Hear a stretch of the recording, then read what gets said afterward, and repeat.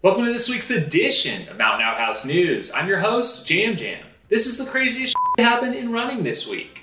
This week's stories include Zach's 100-mile world record, a new Pikes Peak marathon record, and Mexico City marathon debacle. He's finally done it. Zach Bitter, who has been on a lifelong mission to break the long-standing 100-mile world record of 11 hours 28 minutes, took to an indoor track in Wisconsin to better that time. Zach has been the most promising athlete of this generation to really focus on going as fast as possible at 100 miles. He already had the American record and 4 runs at 12:08 or faster, with each one having some sort of issue showing he was likely capable of breaking the record. All the stars aligned with his latest training block and the venue. Being indoors on a flat track certainly seemed to have helped as well.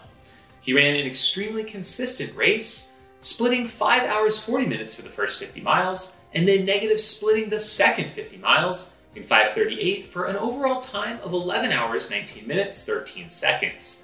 That's about 9-minute improvement off the previous best time. If you're trying to do math on his minute per mile pace, let me assist. It's 6:48 per mile.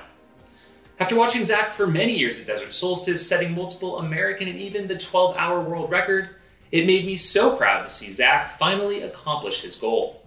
For the cherry on top, he went on to also reset his own 12-hour world record. The Pikes Peak Marathon and Ascent took place this weekend, and I was there in person helping to cover the event for the Golden Trail World Series and Solomon. I had a blast seeing so many of you out there. Definitely a highlight of the weekend. As for the race itself, it drew a quite competitive and global field thanks to the Golden Trail World Series. Pikes Peak is a 2-day event with the Ascent taking place Saturday. It's a pure climb from Manitou Springs to the top of Pikes Peak. Well, pretty close anyways. The finish line is just below the summit at over 14,000 feet. The marathon follows the next day on the same course as the Ascent, but then turning around and descending back to town. It was Kim Dobson, current Ascent record holder, who came away with her 7th victory. Her best time stands at 2:24, and she ran 2:41 this year. For the men, Joe Gray took home his 3rd win, running a 2:09. Fastest ascent ever? That goes to Matt Carpenter, who set that during the 1993 Pikes Peak Marathon at 2:01, when he went on to set the marathon record that still stands at 3:16. Next, there was a lot of speculation that Killian might break Carpenter's record leading into the race. Well, it was not to be, and from my experience on course, many of the runners, especially locals, were totally okay with that. Seems to be a lot of Matt Carpenter fans out there. Killian split 2:09 at the summit and won in 3:27, one of the faster times on the course, and his best time in 2 wins. Sage Canaday had a great race, coming in 2nd place, 11 minutes back of Killian. Mark Lowenstein was 3rd, 2 minutes behind Sage. For the women, it was a different tale. After Megan Kimmel broke the long-standing course record last year by mere seconds, it was pretty wild to see Maud Mathis absolutely destroy this course in what I heard was her longest distance raced to date. Not bad for a first-time marathoner, eh? She ran 2:29 to the top, just 5 minutes off Kim's best ever ascent time. Her overall winning time was 4:02, cementing her as one of the top short-distance mountain runners in the sport right now. 2nd place went to Yingvild Kaspersen, who was 24 minutes back, and Meg McKenzie rounded out the podium 5 minutes behind her. I took on the incline in my way up, filming for the race this weekend. If you don't know what I'm talking about, be sure to check out the latest Solomon TV video episode called Inclined, which provides an awesome look at the history of that brutal climb. We do have an update from Greg Cummings, who's going after the coveted annual incline record for number of summits, which is currently held by Roger Austin with 1,719 times. Greg just hit number 1,200 on day 228 and is well on his way. The Telluride Mountain Run went down in Colorado this weekend as well. The steep and technical course covers 60 kilometers of San Juan goodness. Michael Versteeg took the win here in 7:57, over 30 minutes ahead of 2nd place Daniel Kraft and 3rd Dave Chu. On the ladies' side, Wiley Hall was your women's champ in 10 hours 16 minutes, followed by Maggie Guterl, 30 minutes back, and Jenny Nakai shortly thereafter. Over in California, the Castle Peak 100K took place near Donner Pass. Jorge Maravilla was your winner in 12 hours flat on a brutally tough course. Britta Clark was the women's champ just about an hour back of Jorge, 13:02, and 7th overall.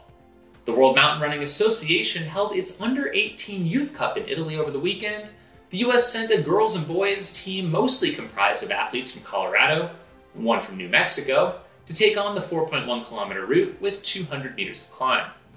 The US girls placed third as a team with Italy winning overall. On the boys' side, the US placed fifth with France winning gold.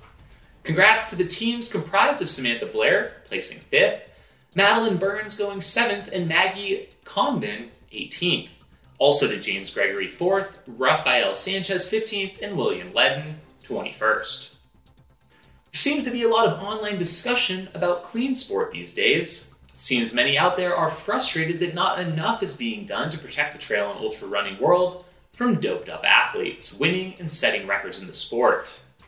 The comment sections of many an iRunFar article and weekly recap are filled with heated hot takes on what's being done, what isn't being done, etc.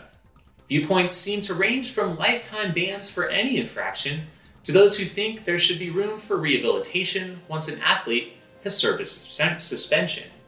One interesting situation recently surrounds Maud Mathis. She recently set new course records at both Sierre Zinal and Pikes Peak Marathon, which we've talked about on this show. Back in 2015, she had 2 positive tests for a fertility drug she was taking called clomiphene. It appears from her blog and speaking about the issue that she had no idea it was a banned substance and that her intention was to use it to increase her chances of having children, which she did indeed succeed at. She's a mother of 2 now. Maud failed to file for a TUE or therapeutic use exemption, which is essentially a doctor's note for any substance used for health reasons. The Swiss anti-doping agency, after looking into it, accepted her reason at the end of the day, but not without imposing over 1,800 euros in fines and testing fees, as well as canceling several of her results from that time period, including team relay results. She definitely paid a price for the mistake back then. Seems to be those out there currently who are not willing to accept Maud's excuse and are calling for lifetime bans for that situation, or think that there's much more devious intentions underlying the entire situation. There definitely could be, there may not be, but she never served an actual suspension from a governing body. Question is, should Maud wear essentially a scarlet letter of doping for her situation? I think it's a great thing to inform the public of her situation, but where do we draw the line? iRunFar now mentions it after every podium post and refuses to interview her. Is that the right approach? I'd be curious to hear your thoughts. Next week, I'll go more in depth on the courts program and Camille Herron's fight for out-of-competition testing standards in the sport. Stay tuned.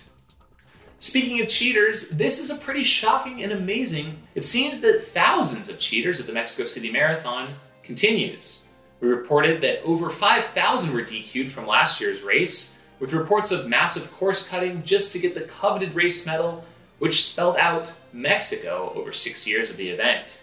Well, it seems to have continued this year with a new Map of the City race medal series that has already produced some DQs. Just ridiculous.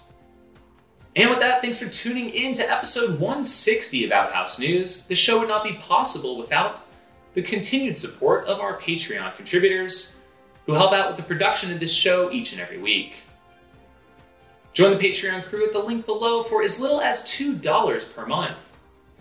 Huge shout out to our $50 level supporters, Squirrels Nut Butter, Brian Sands, Base Medical Ultramarathon Medical Care online course, Ultra Trail Blazers, Sean Trujillo, and the Twisted Fork Ultra out of Park City, as well as our $25 level supporters, Bluebird Running Company, Josh Goldstein, Carrie Savage, Renee Feint, Casey Carter, and Jeff Holbrook. Thanks for checking out the show, and we'll see you next time. If you have crazy stories to share or a question or feedback for the show, please leave a comment below. And finally, if you'd like to own this custom pair of Jam Jam's Rainbow Dog sunglasses, complete with a signed certificate of authenticity, check out the link in the description. Have a week.